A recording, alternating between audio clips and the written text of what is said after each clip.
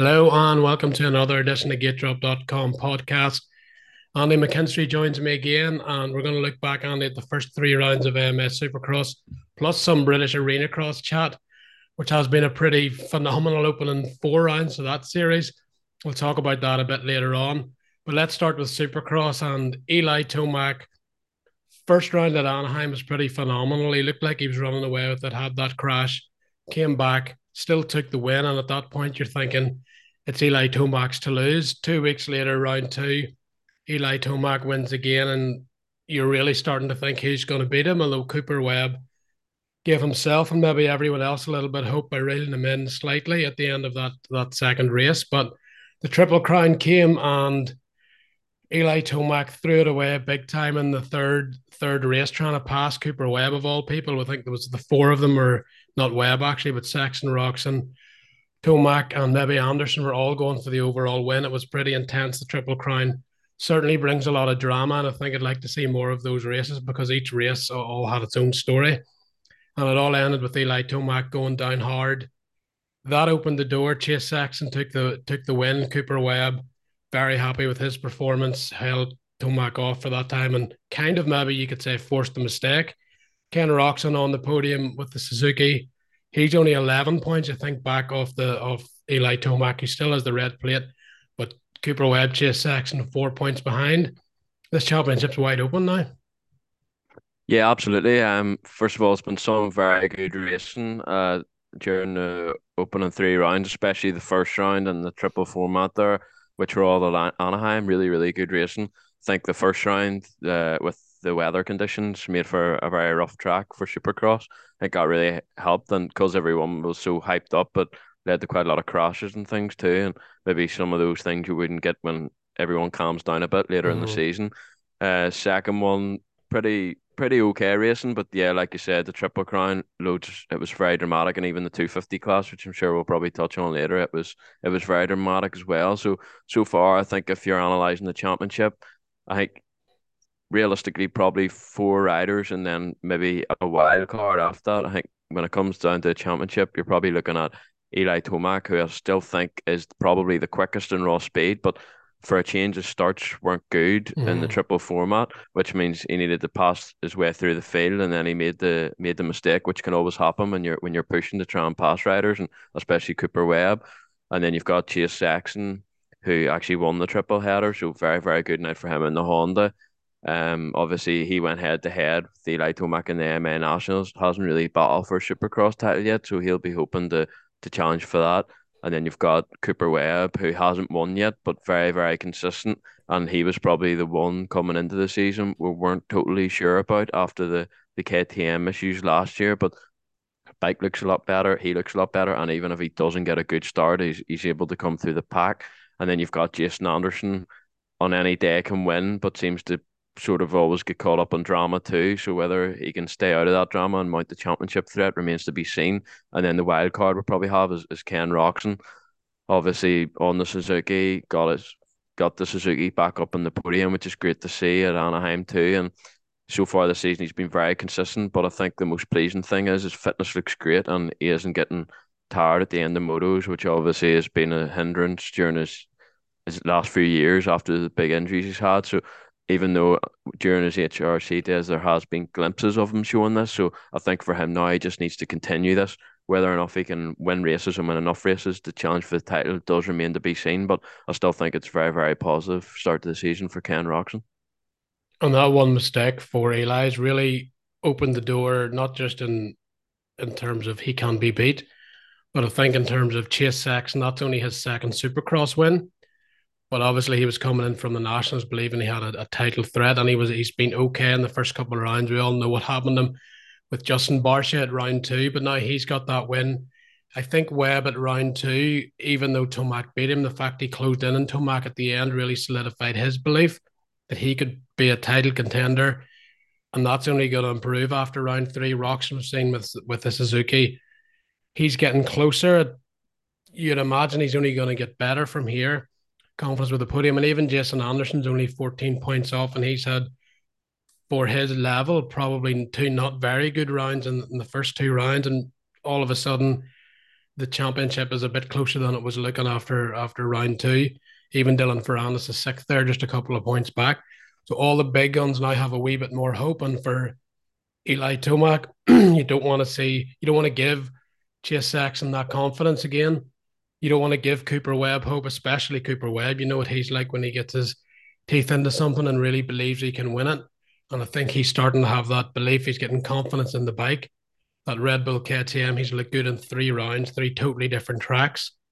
And for Eli Tomac, the dominator really of all the first 2 events, and he was looking like he could win the third, or at least the overall from the third main. He was in perfect position. He'd cut Ken Roxon off out of the gate in that third final, and then suddenly, here we go. He's on the ground. Lucky not to be hurt, really. He landed pretty good on a tough block, but Tomac sixth overall, door wide open, and now all these that top six are all going to think that they can win the championship, and it's almost a slight reset for round four. It's almost like round one again, where everybody's got that belief Tomac maybe isn't unbeatable, and it's up to them now to really put the pressure on Eli. But you have to think Eli's probably still the favourite. However, it's first real challenge coming into this 2023 season, round four. How does he respond? Yeah, well, I certainly don't think he'll be panicking yet. I mean, in his head, he probably thinks he's the quickest rider there, and Probably. that's and mentally that's a good place to be. He'll just not want to be getting starts at God again. It's actually been a long time since the starts have been so bad, because that's one thing since he's got on the Yamaha that's improved the most, probably getting out of the gate. So I think he'll just be wanting to get better starts, put himself in better situations, so he doesn't need to pass those guys. And we all know what speed he has, so he doesn't need to Mm-hmm. prove anything there. I still think he's certainly the favourite. And even though I gave you 5 names earlier, I think if it's going to come down to anyone that can challenge him, probably is going to be Cooper Webb, just because he's got that grit and determination, Yeah. and the fact he hasn't won yet either, and he's still pretty close in the championship. So I think Webb probably just needs to win as soon as possible, and maybe he's the one that if he can win one, it could be a domino effect. I'm not sure if the rest will be able to run Eli Tomac speed every single week and win enough races to challenge for this championship. So yeah, it'll certainly be interesting. But I mean, Eli doesn't typically start the season that well anyway. I mean, he doesn't Mm-hmm. usually win A1 to start with, so he won that, and that was already, he can tick that off his to-do list in his career now. He might not even make another A1 if he hangs the boots up at the end of the season. So, I mean, all in all, it's still been a positive start to the season for Eli, and I think he'll be happy with the speed he has. Just like I say, he won't want those starts every week. If he gets those starts every week, then it could get interesting, especially if everyone stays fit, because certainly the top 5 or 6 are very, very fast. Yeah, and I think Webb, as you mentioned there, he has to win a race, you would imagine, pretty soon. And the next round's probably the round to do it, because Tomac's maybe rocking slightly, at least in terms of the points. Cooper Webb's getting stronger and stronger, and he's always very good at when he senses weakness or when he senses his opportunity, let's say. That's when he can usually deliver. And I think he's probably sensing that right now it's time to deliver and really put the pressure on Tomac. Saxon's going to be confident again, but it's looking, you've probably the top six in the championship or the fastest top six, and generally they're sort of starting to get the starts. We've seen that all together. We've seen Adam Cincerillo get the starts. His fitness isn't quite there yet, but he'll probably come along later in the season, getting better and better. But that top six are really starting to separate themselves, I think, and they're all probably still believing have a shot at this championship. So I think round four is going to be one of the most interesting rounds, and of course we have East Coast starting next week as well. So Tom Vial starting there, and of course Mitch Payton, he's had to hire Chris Blose in because both of his riders, Hammaker, injured, and then Joe Schmoda injured the day after. So that's a pretty nightmare scenario. I think there's a Husky guy, Jake Swole injured as well. So for the teams, it's a pretty brutal start to the East Coast series. But we have British rider Max Anstey's looking going to be good, I think, after his World Supercross exploits. We have Tom Vial's going to be very interesting, but I think the favourite has got to be Hunter Lawrence. I've just seen what Jet's done, and Hunter's been seeing his pace, and Jet's been the dominator, Yeah, except well, this just to round. touch on what you said about what you said about the top 6 in the 450 class, I think you're right. The only thing I would say is one rider that hasn't really got a good start is Dylan Ferrandis, something that's hindered him throughout his career. Very frustrating, because every single moto he's had to come through the pack and has been able to do it, but just on a few occasions he's maybe got into fifth or sixth, and then the rest have been gone, and he hasn't been able to catch them up. So I think if he can get a good start and see that what pace they're running the first couple of laps, he's certainly good enough to run with them. But it's looking like he's going to struggle to get good start consistently, which is a shame because he has the pace to run up there if you Well, give him he was six ahead of rhythms. rocks in there that last moto, and he couldn't sort of I go with will. them. I think he's Uh, lacking a bit of intensity at the start of these races too, even if he's mm, get. But as you say, he's never really getting away in the top three. He's maybe getting away fifth, sixth, sort of at the back of all the good guys. But yeah, he could be another one yeah, that's ready to strike if he can get that wee bit, that extra probably 2% that he needs to yeah. really go for it. Yeah, exactly. And that one moto, he did get the best start. Ironically, that was probably the one moto he rode the worst out of them all. And anybody can have a Yeah, moto like that where you're just not on it 100%. So, yeah, it'd be good for him to get his starts. But it looks like that's just a weak link for Dylan. He's not going to be able to get them consistently, which is a shame because bit if he negative. says he wants to win a supercross, well, it's just reality.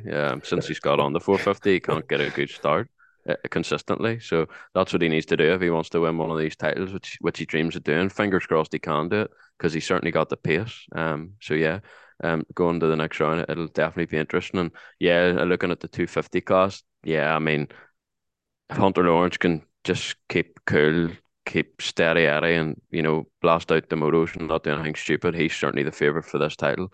On paper, he had a good championship last year, obviously going against somebody very experienced and Christian Craig, and at times being his pace. So I think he'll have the pace. It's just a matter of keeping out of trouble and getting good starts. And I think Yeah, he'll be very hard to beat. And already he doesn't need to worry about Joe Shimoda. So that's one guy I won't need to worry about in the championship. Although I do think Shimoda and Hamaker, maybe it is, they'll be back after a few rounds yeah, potentially. So they'll be in the races, but maybe not a yeah, title I know. Yeah, exactly. So title threat. We should mention as well, Levi Kitchen consistency got him the overall win, and I think he's going to get stronger and stronger this season. He had a bit of bad luck the first two rounds. He got wiped out on the start at round two.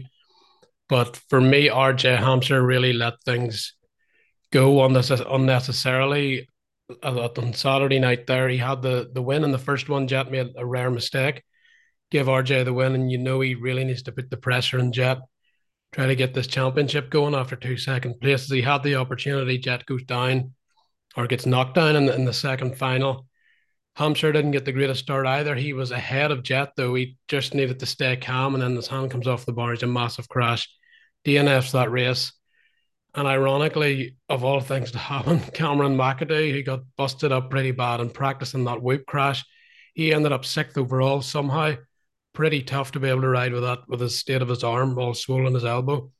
He ended up now going to second in points ahead of RJ Hampshire. And after the first set of races, you would think it'd be RJ Hampshire maybe having a shot to close in on Jet Lawrence, but as usual, a bad night for Jet Lawrence relative to what he usually does. And this was the night where he really extended his points lead. So again, Jet Lawrence in control, but it was nice to see Levi Kitchen, another young rider, winning his first Supercross, and Star Yamaha weren't looking too good in the first two rounds, but they've still got a Supercross win this year. yeah, exactly. There was quite a lot of chaos, not 250 class, not triple Just a header. bit. And I don't think we're going to see that every week, obviously. So it's a bit of a weird one. I'd usually agree with you with RJ Hampshire, but it was one of those weeks. A lot of stuff happened, a lot of riders. So yeah, it's just unfortunate, really. And I think he was probably riding pain off that crash as well. So that certainly didn't help matter. So it's funny. It's just funny the weekend that Jet makes his mistakes. He Mm, actually he ends up taking yeah. a better points lead. So not good when you're looking to challenge him for the championship. He's going to be very, very hard to beat now, barring an injury. So hopefully he can stay in and win another Supercross title. And yeah, Levi Kitchen, consistency maybe a bit of an issue throughout his career so far, but he'll be looking to put that right and to get his first win. Very, very positive, and I'm sure Star Yamaha will also be happy with Robertson as well. He had a good weekend, so they'll be looking at more of that. Whether or not they can do it on a consistent basis does remain to be seen. And had Hayden Deegan riding in the Supercross Futures, his teammate actually won, but his dad, Brian Deegan, said there may be a chance he might actually ride all the East Coast rounds. We'll wait and see. I know he crashed there on Saturday night in the main show, but we'll see what happens there. Certainly, pace wise, he looks like he's good enough for at least top 10 anyway on the lap times. Racing's a different story, but we'll see how many rounds Hayden does, and maybe he'll even do them all. So still a bit of jeopardy in the East Coast. I think it's quite good. It was come a little early. Usually it's a couple of rounds later, but it'll just be interesting to see who's where and who's really got the lead. And obviously with Tom Vial making his debut, so I think there'll be a lot of eyes on him. But I'm not quite sure what to expect from him. You're probably looking in around top five, six at least anyway. If first of all qualify, I guess, through the heat safely, and then he's usually a pretty good starter. We're not sure how his whip speed is, but he looks to have the rest of the track pretty comfortable. But again, racing with the lights on under the pressure, brand new experience. It'll be interesting to see how he adapts. Yeah, absolutely. I mean, if it was going to be a full field without any injuries, I mean, Yeah, if he got injuries. 10th as a first without 10th at the first race would have been good. But there's three guys there he doesn't need to worry about already, so that already pushes him up maybe to seventh somewhere like that. So if he can just get a top 7 or 8 first race, just learn from it and just build from there and don't end up injured like some of your rivals. And I think it'll be a good season if he can just come away injury free and learn and learn and learn. And if he can, I'm sure we'll get to see him in the top five and maybe even the podium before the end of the season because we all know he has talent and we all know he's a very, very quick learner as well. Mm-hmm. So it'll certainly be interesting to see how he gets on as the season adapts. But I just think it's important to get the first one over and done with, really, and not have too much pressure on his shoulders, worrying about where he's going to finish. And Max City, they see him as a title contender. I think if he doesn't make mistakes, he shouldn't be too far away. Certainly going for that top three in the championship for me. I don't know about a championship contender when you've got Hunter Lawrence riding, but yeah, top five I think would be realistic. Yeah, and then if the injuries happen, as we know, so who knows what can happen. But Max, throughout his career himself, has been in quite a lot of injuries. Yeah. So again, he'll be looking to stay injury free and have a good season. And it'll be good to see him in the 250 class. I think this is his first since going back to America. This is his first Yeah. 250 Supercross championship title. So it'll be nice to see him back on a wee bike. Yeah, I think that World Supercross will really help him because he's got the experience. The team have got experience working with him, and everyone knows he's fast, and he knows he's fast now. So Vial and Anstey, I think, will be the two of the biggest eye-catching riders this weekend, as well as Hunter Lawrence. He's coming in with pressure. Can he deal with the pressure the way Jet has and just deliver win after win? We'll soon find out. But that's the American Series, Supercross Series look back. Let's move on to British Arenacross. So there's been 4 action-packed rounds. We were in Belfast. That started off with a pretty brutal crash with Joe Clayton and Jack Brunel. For anyone that's seen that, Clayton basically got landed on by Brunel when their lines came together in midair. Both went down pretty hard. Brunel coughing up blood in the pits. He went to hospital. He missed that round and then came back with a cracked rib and got on the podium the next night. While Joe Clayton was he made the final on the Friday and then he was sore on the Saturday and didn't. I think he had a couple of crashes and bad starts. Didn't make the final, but both were back in the final and Brunel again on the podium in Aberdeen. So straight away you were welcome to Arenacross in the first heat race, and from there it was the Tommy Searle Conrad Muse show for 4 rounds in a row basically, and it all came to a head round 4 there in Aberdeen. The Searle won the first night in Belfast, Muse won the second night. Searle won the first night in Aberdeen. And Muse he started to claw his way up to the back wheel of Searle on night 2, went for the pass, and I think Conrad was right in his assessment of it. He did go down to the inside. He did kind of take Searle's line, but I think he was nice about it in terms of he gave Searle an option. But Searle chose the option to try to go around the outside. And then that was Muse was still sort of committed to his line, and they both connected and went down. Worked out well for Muse. He took second. Josh Gilbert took his first win, and he now leads the title championship over Searle. But the level those two were at, we saw in Belfast, I think they lapped up to near 5th or 6th on the second night. The level those two are at's pretty impressive, especially Muse never really raced any sort of indoor racing before. And you get the feeling that this is going to be a battle, not just for this Arenacross Championship, but for the British Motocross Championship as well. There might be a few more guys added in, of course. It's a pretty stacked field, but Conrad Muse taken to the 450 Honda like a duck to water, and Tommy Searle looks really at home in the Kawasaki. That's the story of British Arenacross so far. It's been pretty spectacular racing. Yeah, very, very good racing. And I have to say, Belfast most certainly was the Mm-hmm. Conrad Muse and the Tommy Searle show. They were on fire, and I mean, you said they lapped up the fifth or sixth, but if there had been blue flags and riders hadn't moved out of the way they weren't Yeah. supposed to, they probably would have lapped the whole field, apart from maybe Brunel the second night. Aberdeen, it was actually nice to see Jack not being that far away. I think fitness just, Conor Ramsey and Tommy Mhm. Searle obviously work very hard, and fitness, they have the fitness. Jack, works. He's not full time and it's not his job. So they had the edge at the end of the races, but it was just nice to see Jack hang in there in the first main event, and then the second main event was just absolute chaos. It was fantastic racing. For Yeah, anybody it was that hasn't seen it, unbelievable. I'd Yeah, go actually watch recommend you. on Yeah, I mean YouTube. A2 was good, but this final main event was bonkers, and it worked out very, very well for Josh Gilbert, who just about held on from, I think, was it Banks Brown or the Muse got back into second? I He's can't got even back in the remember now. second, barely. Yeah, Yeah, but it was yeah, but if carnage. I mean, yeah, another lap, and I mean there was five in a row, like another lap Yeah, there served, was a maybe if tail. made a few moves, and so it was really, really good racing. And yeah, like you say, I think those two could be battling all season together, really, whether it's indoor or outdoors. But brilliant, brilliant racing.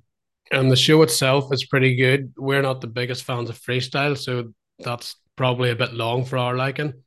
But the head-to-head races are also pretty unmissable. So Jason Mera take out, was it Luke Burton, I think, in Belfast, just pretty much rammed him. We had Gilbert versus Booker, a pretty amazing final on the Friday Brilliant. night Yeah. where Booker went to slam Gilbert in the penultimate corner, then Gilbert near went over the bars, got into the final corner, and still managed to pass Booker for the win. And then it was last night. There's been that many? It's been mad. Mel Pocock sort of just like he was playing a Mm, PlayStation game. He took mm. a guy out to get to the final, and then he took who even was in the final. He went down as well, pretty Bayless, I hard think. off Mm, Bayless in the sort of mid-air collision. So that was pretty flamboyant action before we even got to the main final and the LCQ, which is pretty tense. And they only let one in, and it's usually pretty good field going into that. So again, maybe they should let two in there and not have the fan vote, but we'll see what develops with that. But every race there's something on it because the top guys want to get the inside gate pick because the inside gate pick is so important. So from qualifying, they're going for that. The heat races, if you're Sterling Muse, you're almost desperate to win your side of the class, or even if they're in the same one like they were this weekend last night. Everyone wants that inside gate because it's so important to get the start. So every race there's something on it. The other guys are just trying to get their scores in to qualify because they know that LCQ and that head to head can be carnage. So the racing side of it, which we're more interested in, is pretty intense. And speaking to some of the riders, I think they find it intense on the heart rate too. There's not much rest either. So it's interesting to see that comparison from indoor arena cross that most of those guys aren't really used to compared to motocross. Yeah, absolutely. And I have to say, we've obviously had 2 rounds in Belfast and 2 rounds in Aberdeen now, and even though it's arena cross, you sort of expect the tracks to be fairly similar. The tracks actually weren't similar at all. They were No, very totally different different. for Yeah, arena cross. So it was actually really good. Belfast, I think, it provided better racing for the head to heads because there was more yeah, tighter corners and more opportunity to take somebody out. Whereas Aberdeen was maybe more of a better racetrack in terms the riders had a bit more room, and but also I liked that the dirt was quite loose and you actually needed a bit of throttle controlling for some of the yeah, corners, so it offered a bit of everything really. Maybe just hard to pass, yeah. That was the but only you maybe probably issue with that track. yeah, Yeah, you relied on a mistake maybe, but then there was plenty of mistakes because there was a few corners you needed good throttle control for. But yeah, overall fantastic racing, and it should be interesting. I think there's only 2 rounds left now, so just all to one play for day because each. the Yeah, points are so close. Yeah, yeah, that's it. Yeah, and also we should mention Sean Simpson. You got an interview with his career, disaster. which you Yeah, can yeah. check out on our YouTube channel. But he didn't have the best of luck in Belfast, even though he was quick. He was up at 6 o'clock. He was up at 5 o'clock in the morning for the Saturday at Aberdeen, doing practice on qualifying on his own at 6 a.m. because he had a wedding to go to. Went to the wedding, came back just before the night show, and somehow qualified for the main event despite outside gate pick. So that was really good. The next night wasn't so good. He went over the bar spectacularly in the whoops, and that was the end of per Sean Simpson. This arena cross just hasn't went that well for him despite looking quick, and it was a wee bit similar for Jack Nichols. Again, we spoke to him about his career for the YouTube channel, and he had a tough first night in Belfast, crashed out, didn't qualify. I think he qualified on the Saturday. Then he was ill for the first night in Aberdeen. He was leading from the second night in his heat, and then he went down hard in the whoops and got clobbered, I think, by actually Sean Simpson in the head. So that was Jack back out again. So it hasn't always been a bed of roses for the for the older British guys. They've had it sort of tough here and there, but actually on the track in their laps, they're riding well. But racing arena cross and quick decisions, and again, I spoke to some of the riders and said everything's just happening so fast. Your brain's just so having to be so alert all the time, and it's almost trying to predict what everyone else is doing as well as concentrating your own riding. And for Nichols and Simpson, it hasn't been ideal so far, but that's the way arena cross is. We saw a couple of injuries as well. Booker, he had a big crash, broke his shoulder blade. Chris Bayless, I think it was the Friday night or Saturday night in Aberdeen. He went down with a leg injury, and he'd been riding really well too in Belfast. So there has been a bit of injury, but I think overall, especially with just the British riders, for the fans, for the British series, I think it's been a real good success so far.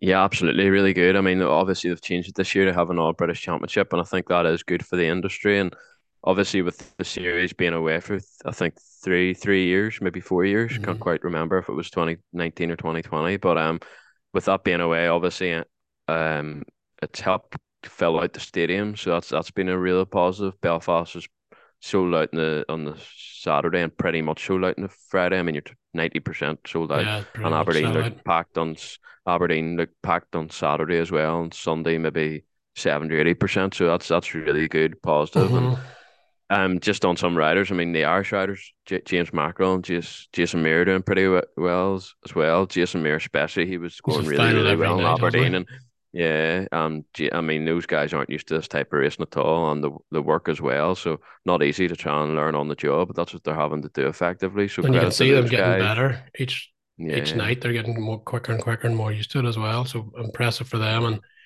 think for all those British guys, if this series can stay consistent, it's going to be a really good tool just for races, for the crowd, for fans, for the riders, for the teams, and for the exposure, and also the technical ability of British riders coming up in the next generation. I think it's going to be really useful. So hopefully it will stay on, and we can get a British Arena Cross series that becomes as important as the British Motocross series. Yeah, well, I think instead of maybe committing to 5 or 10 years, maybe just play it every year, how it goes, sort of thing. Because I mean, who are these next riders coming up? You know, you wouldn't want it where when Searle and Simpson retire, they don't do it. Then like, who are the top riders going to be? So Yeah. maybe just one to keep an eye on. But maybe for the foreseeable, yeah, it's not a bad idea. Although I have to say I do miss the French riders. But then if you get the top French riders, the likes of Searle and Muse might not do it. So It becomes a bit if of we a could war maybe get zone. a, yeah, exactly. If we could get a happy medium maybe in the future, it'd be quite good. But certainly not a bad move to do it this year anyway. And I think so far it's been working well. So we'll have to see how it progresses in the future. Just Exactly. So that was it, a review of the first month of AMS Supercross and four British Arena Cross rounds. It's been pretty busy the last couple of weekends, but certainly some fantastic racing. And we'll be back with a review in a couple of weeks again. Andy, thanks for your time, and another few busy weeks ahead. Hawkstone into that as well, and Tampa Supercross. So a lot more racing to look forward to this season already. But the first month has sort of been and gone, and excellent racing. So enjoy the next month, and we'll speak to you again soon. ciao.